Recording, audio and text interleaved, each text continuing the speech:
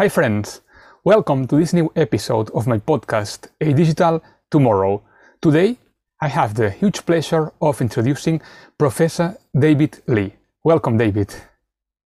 Thank you very much, Aurea, for having me here today. It is a great honor. It's actually my honor to host you today. So, for all those of you in the audience who might not know David yet, Professor David Lee Chuen is a professor at the Singapore University of Social Sciences, Shanghai University of Finance and Economics, and also an adjunct professor at the National University of Singapore. His other appointments are the chairman of the Global FinTech Institute, as well as vice president of the Economic Society of Singapore, co-founder of the Blockchain Association of Singapore, and council member of the British Blockchain Association.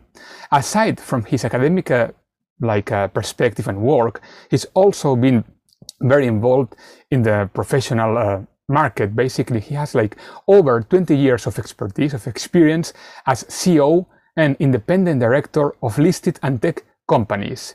He's been acting as consultant and advisor to international organizations on the food supply chain, blockchain, fintech, and digital currency. So as you can see, it's an absolute pleasure for me to host Professor Lee because of his wide experience, both academic and non-academic. So I would like to kick off this podcast by talking a bit about your personal journey. I know that we will cover DeFi, the metaverse, and many relevant topics. But before that, I would like to ask you about your experience. I mean, looking at your amazing biography, we see that you have, as I said before, an extensive academic and professional experience in the areas of traditional finance first, but these last few years in the areas more of fintech and DeFi.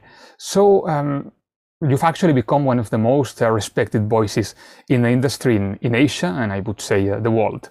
So I would like to ask you, how did you transition from traditional finance to fintech, and why did you decide to make this step?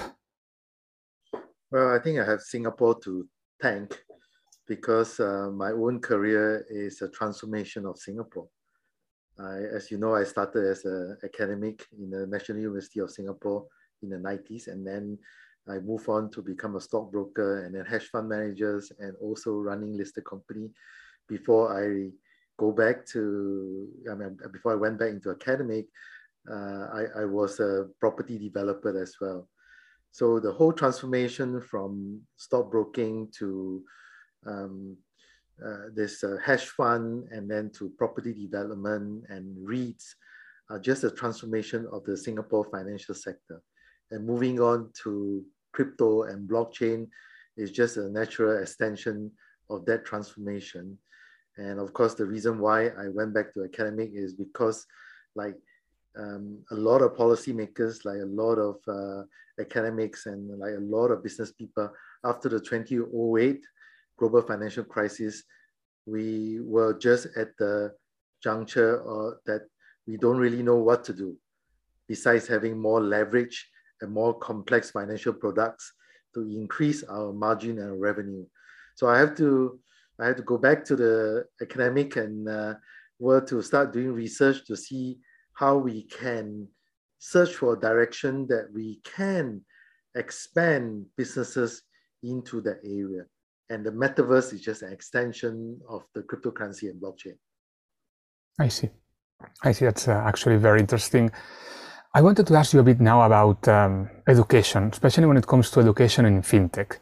As I said before, you are very involved in this area. I mean, you are the chairman of the board of the Global FinTech Institute. You teach at Singapore, Shanghai, as I said before. No, so I wanted to ask you, do you think that worldwide there is perhaps a lack of offer when it comes to fintech courses?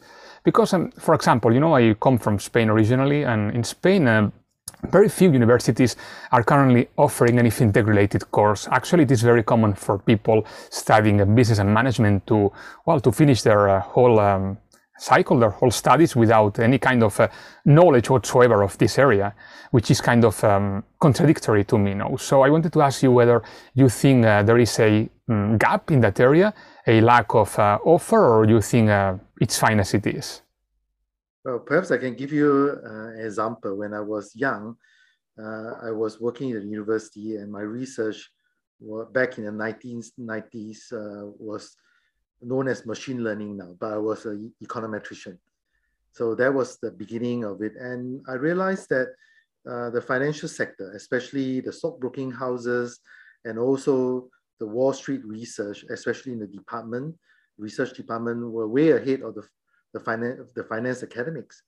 And that was the kind of draw for a lot of young people like us in the university to join the industry, especially the financial industry from National University of Singapore. A lot of us left, about 20 over of us left for the financial industry because the research was a lot more interesting. But having said that, in the last 10 years, you realize that when technology and other multidisciplinary science has come into the picture, the finance department certainly has lost its luster. And also the research department in Wall Street, they were not the leaders in research anymore. And what we have seen is that the computer science department has become the thought leaders in the field. However, the computer science people are not from finance, neither are they from social sciences, neither are they from human behavior. And people who manage funds, people who have the money, are actually the one that eventually will influence where the direction is. And what is happening now for the past 5 years is that we focus a lot on programming courses. We focus a lot on developers, especially stack developers and so on. But eventually, it will go back to people who are managing money. Eventually, it will go back to people who actually are investing to direct where all these investments are going to be. And you look at the Singapore government, we have the Infocom Development Authority, we call it IMDA, Infocom and Media Development Authority. We have actually came out a report 2 years ago on the technology roadmap. And in there, there are chapters, which is a book that I have actually written, edited with IMDA, that sort of mark out the areas of investment for the sovereign wealth fund, especially for Singapore. And if you look into that, then you realize that it is a multidisciplinary research area. In there, there's talent development, there is a type of technology that we should be focusing on, and so on. And in China, they do the same thing. They have a lot of technology roadmap. And I'm sure that you have based in Hong Kong, you can see Hong Kong too. Mm-hmm. And a lot of Asian economy tend to have this technology roadmap, and where the sovereign wealth fund, they pump the money in there to build the digital infrastructure and also develop the talents in those areas. So when you are talking about the courses and so on, certainly there is a lack of a holistic approach, multidisciplinary, from machine learning, deep learning, which is the AI, the blockchain, the cloud computing, the data analytics, quantum computing, human behavior, regulation, and so on. Social sciences element in there. It is not easy to have universities having a cross-departmental collaboration, because each of them have their own KPI, each of them have their favorite journals, each of them have the way to promote academics. So I think what we have done in Singapore University of Social Sciences for the past 5 years, where we recruited people in the finance department, none of them were PhD from finance.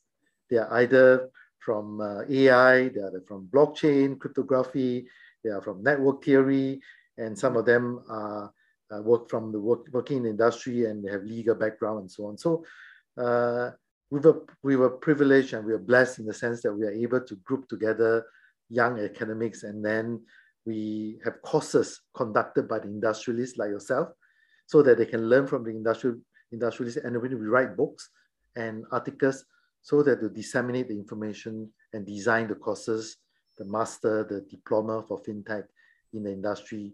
And the difficulties was that FinTech was approached from the technology angle, but FinTech should really be approaching from the finance angle and merge both together. And therefore, you see that it's difficult to have courses which are fairly holistic. Mm-hmm. No, I mean, that is true. You need this double approach, from finance and both technology, at the same time. And I mean, kind of related to this, I wanted to tell the listeners about a post that you recently wrote, because you are very active on LinkedIn. I actually encourage all of my listeners to follow you, because you are like posting constant news and updates on these areas of DeFi, the metaverse. So I remember that you wrote recently something like that you thought that everyone working in finance right now should learn about FinTech and DeFi. Otherwise, they risk being left behind in the near future. So why do you think that, why do you think things are like that? And also, why do you think that FinTech and DeFi have become so relevant these last few years? To the point that, to you and to many people, everyone working in finance needs to learn at least a bit about it in order to catch up and stay like completely updated. Yeah, I think this has to do with a lot of things that's happening in the physical world. First and foremost is the climate change. I don't think we can build more infrastructure. We cannot build more bridges, more roads, and a lot more industrial park reaching to the underdeveloped areas, because that has implication, especially for the developing economies. So having said that, and having been in the physical economy that I used to run factories as well, the physical economy growth is limited to single digit, if there's any growth at all. All policymakers and also corporates are looking for fresh growth area. And that's where the virtual worlds come in, that's where the metaverse come in. And it feeds back down to DeFi and cryptocurrency and blockchain. That growth in the virtual world will be double digit or triple digit, right? And if you can see that, then you see the next big thing happening will be in the metaverse.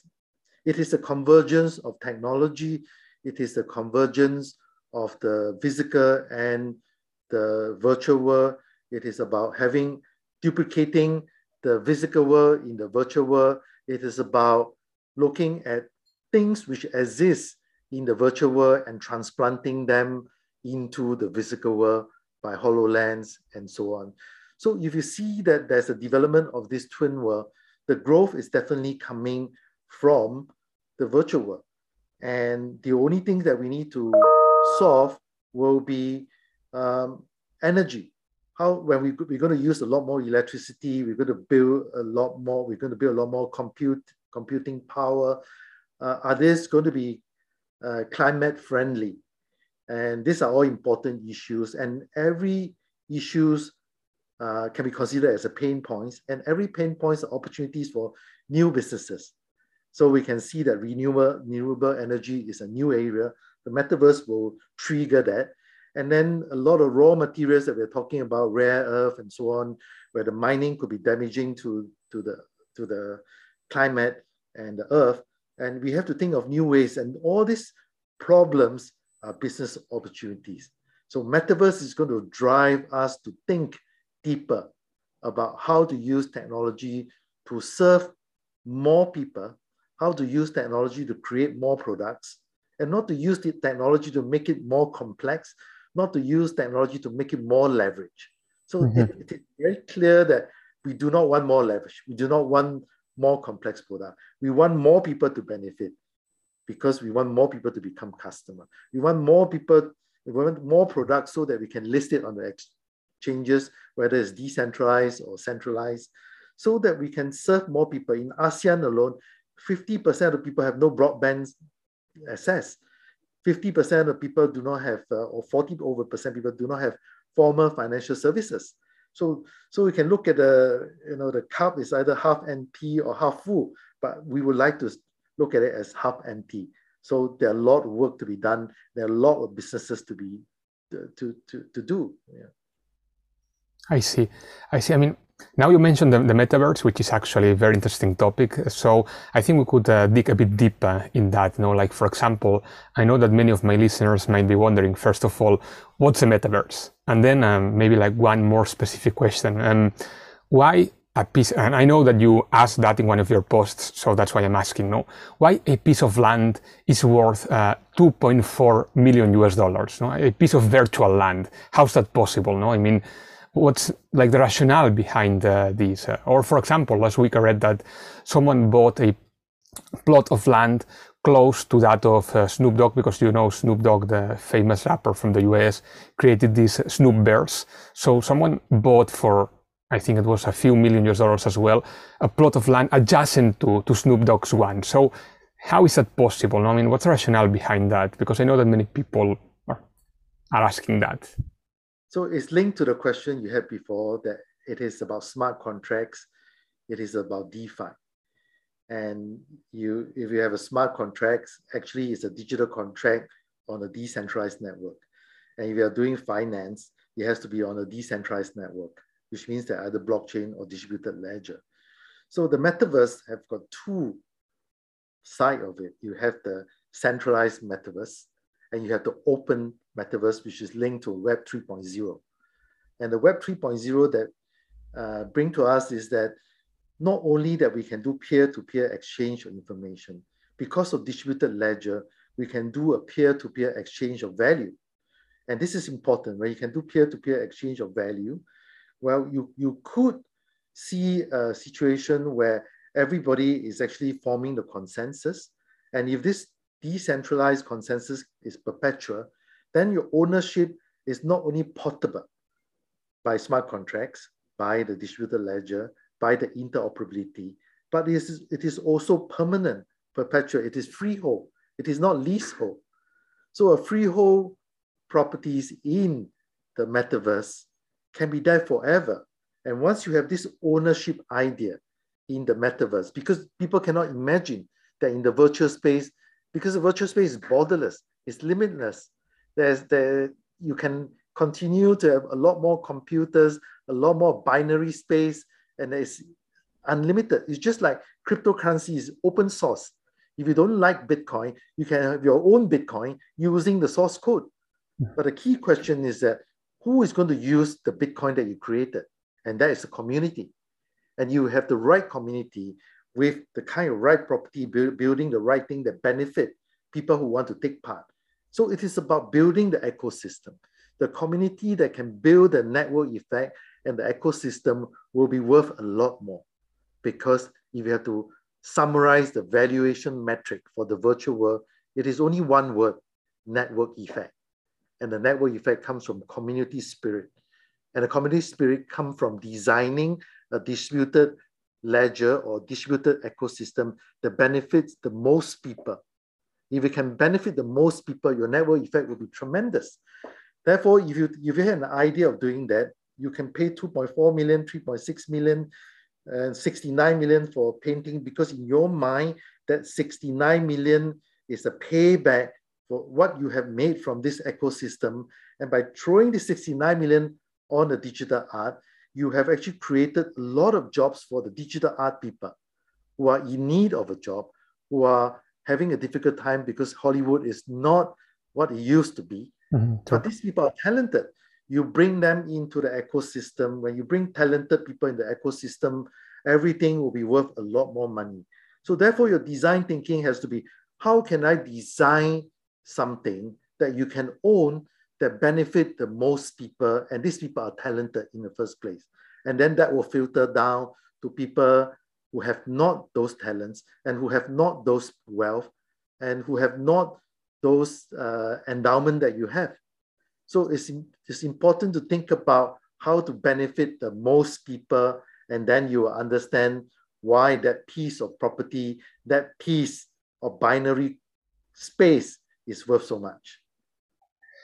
Well, thanks for the explanation. But following now on this idea that you mentioned about the community, I wanted to ask you about why do you think that this community is attracting much more institutional investors than before? Like, for example, a few years ago, most people who invested in cryptos were retail investors mostly, and you didn't see like big banks tapping into this market. Or when it comes to the metaverse, one might think that it's only about, individuals like you and I investing or tapping into this market, but we also see many countries which are planning to start to open its own consulates or embassies in the metaverse. So it's not just about a few individuals who like technology or cryptos. No, I mean, it's much more than that. So why do you think these big companies, big names, institutional companies are like starting to tap into not just cryptos, but the cryptos, the metaverse, NFTs? Yeah, I think it has to do a lot to do with the investment policy. You know, in stocks, a lot of funds can only invest in licensed exchanges. A lot of funds can only invest in companies which are larger than US 1 billion market capitalization and so on. And of course, the realization that the technology is getting to be more matured, and the more decentralized it is, the larger the network effect, the safer it is, the more secure it is. And there's no point investing in a small distributed ledger community because that cryptocurrency can decentralize overnight. By investing something into a Bitcoin, is global, is distributed. No doubt, sometimes you can see that the mining is concentrated in a few big miners, but as it grows bigger and bigger and bigger, it's a lot harder for it to disappear overnight. So from the investment perspective, the risk has reduced either in terms of liquidity, in terms of security, in terms of maturity, in terms of the investment policy, and so on.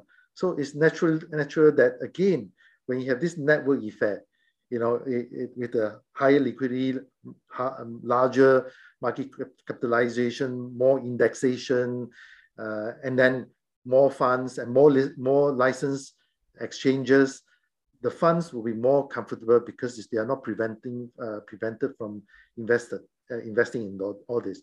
But more importantly, it has to be sustainable.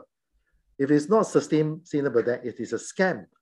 So it is important that all this is sustainable, and with metaverse, and people beginning to see, because metaverse is a convergence of physical and virtual, it's a lot easier to understand where you have a factory in the virtual world as compared to a factory in the physical world, and that converge is easier for a lot of people to see the value for the retail as well. And then when you have funds, you start selling this idea, it's a lot easier to sell the ideas, and it's a lot easier for regulators to justify.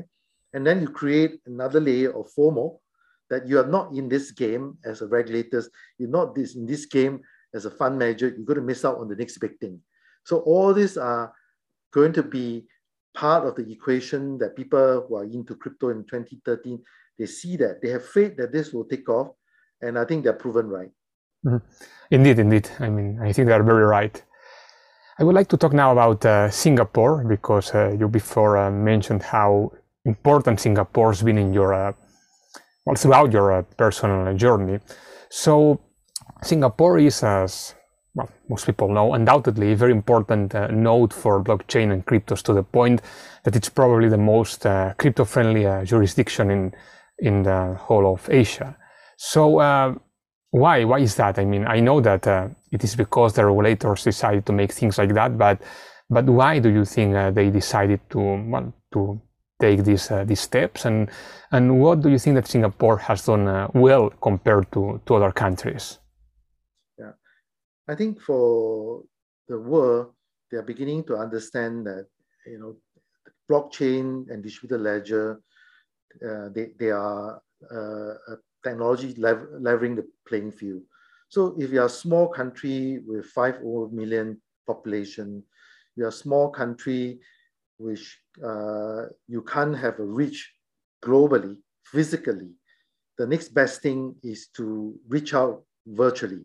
And Singapore, from the very beginning, they understand that being a node in the virtual space has a lot of advantage for a small countries. And this idea is beginning to filter down to the other 180 countries in the world, because every country is small. Hong Kong is small, Thailand is small, Singapore is small, Cambodia is small, and there are many, many small countries in the world. And when the small countries realize that, you know, when there is always a lot of advantages of being big, because when you're big, you have economies of scale. But here, suddenly you have a technology that if you can work together, individually taking care of your own interests, but you have a common, mission of building a network, then you actually are building a digital infrastructure that everybody can take advantage at the expense of a monopolistic structure, whether it's in payment system, whether it is in a market, and so on. So the smaller countries are beginning to find them, they are being empowered. And it's important to understand they will not be stopping here, because every country will be building their own digital infrastructure. They will be looking at interoperability among their own digital infrastructure as a public good. And that momentum will continue to build. And suddenly they find alternatives that can fulfill their interests. So it is a different form of trade agreement, because everybody is a node in a trade agreement, but this is digital trade agreement that I can have my open source. If you like it, my design, take care of your interests, come join us into this network. But you think that this digital agreement is not to your interest, you're most welcome to change the code a little bit, and then we can all join the other, and then we can interoperable. So in that case, all the trade agreement can be renegotiated in a faster manner, more efficient manner through computer codes. And you can see that taking on, and that's why Singapore is a champion for digital agreement with many countries. And you will see that this will take shape, and more people will be talking about interoperability. More and more people are talking digital trade agreement rather than just the usual trade agreement that you can go to the table and negotiate for years, nothing will take off. Now you and I can form a digital agreement and do interoperability, and that will continue to grow faster and faster and broader, and the network effect will be big. So now we can really fulfill the idea of open trade on the virtual space. I see. That's actually a very interesting idea. So right now we are where we are. I mean, as we said before, cryptos are becoming to be much more mainstream than before. It's not just about retail investors. It's about pretty much everyone, big banks, investment banks tapping into this market. The metaverse has also become a big thing. I mean, everyone's talking about that. Many companies, tech or non-tech, are tapping into this market, NFTs as well. So being where we are, I wanted to ask you to wrap up this discussion, what opportunities and challenges do you see for the blockchain market in general, or even the metaverse this coming year, 2022? Is there any area that that causes you concern, or the opposite, or any area that makes you say that there is a huge opportunity in there? I think the reason why the cryptocurrency and the blockchain have taken off, the main reason is that the community are very focused on their mission of making this technology available to all. The speculation element is always there, but the big community are focusing on serving the underserved. The big community very focused on serving the needy. The big community are very focused on educating the public of how this technology can do good. Of course, any technology can do harm. Technologies are neutral. It's the human behavior that we need to regulate. And metaverse can go very wrong.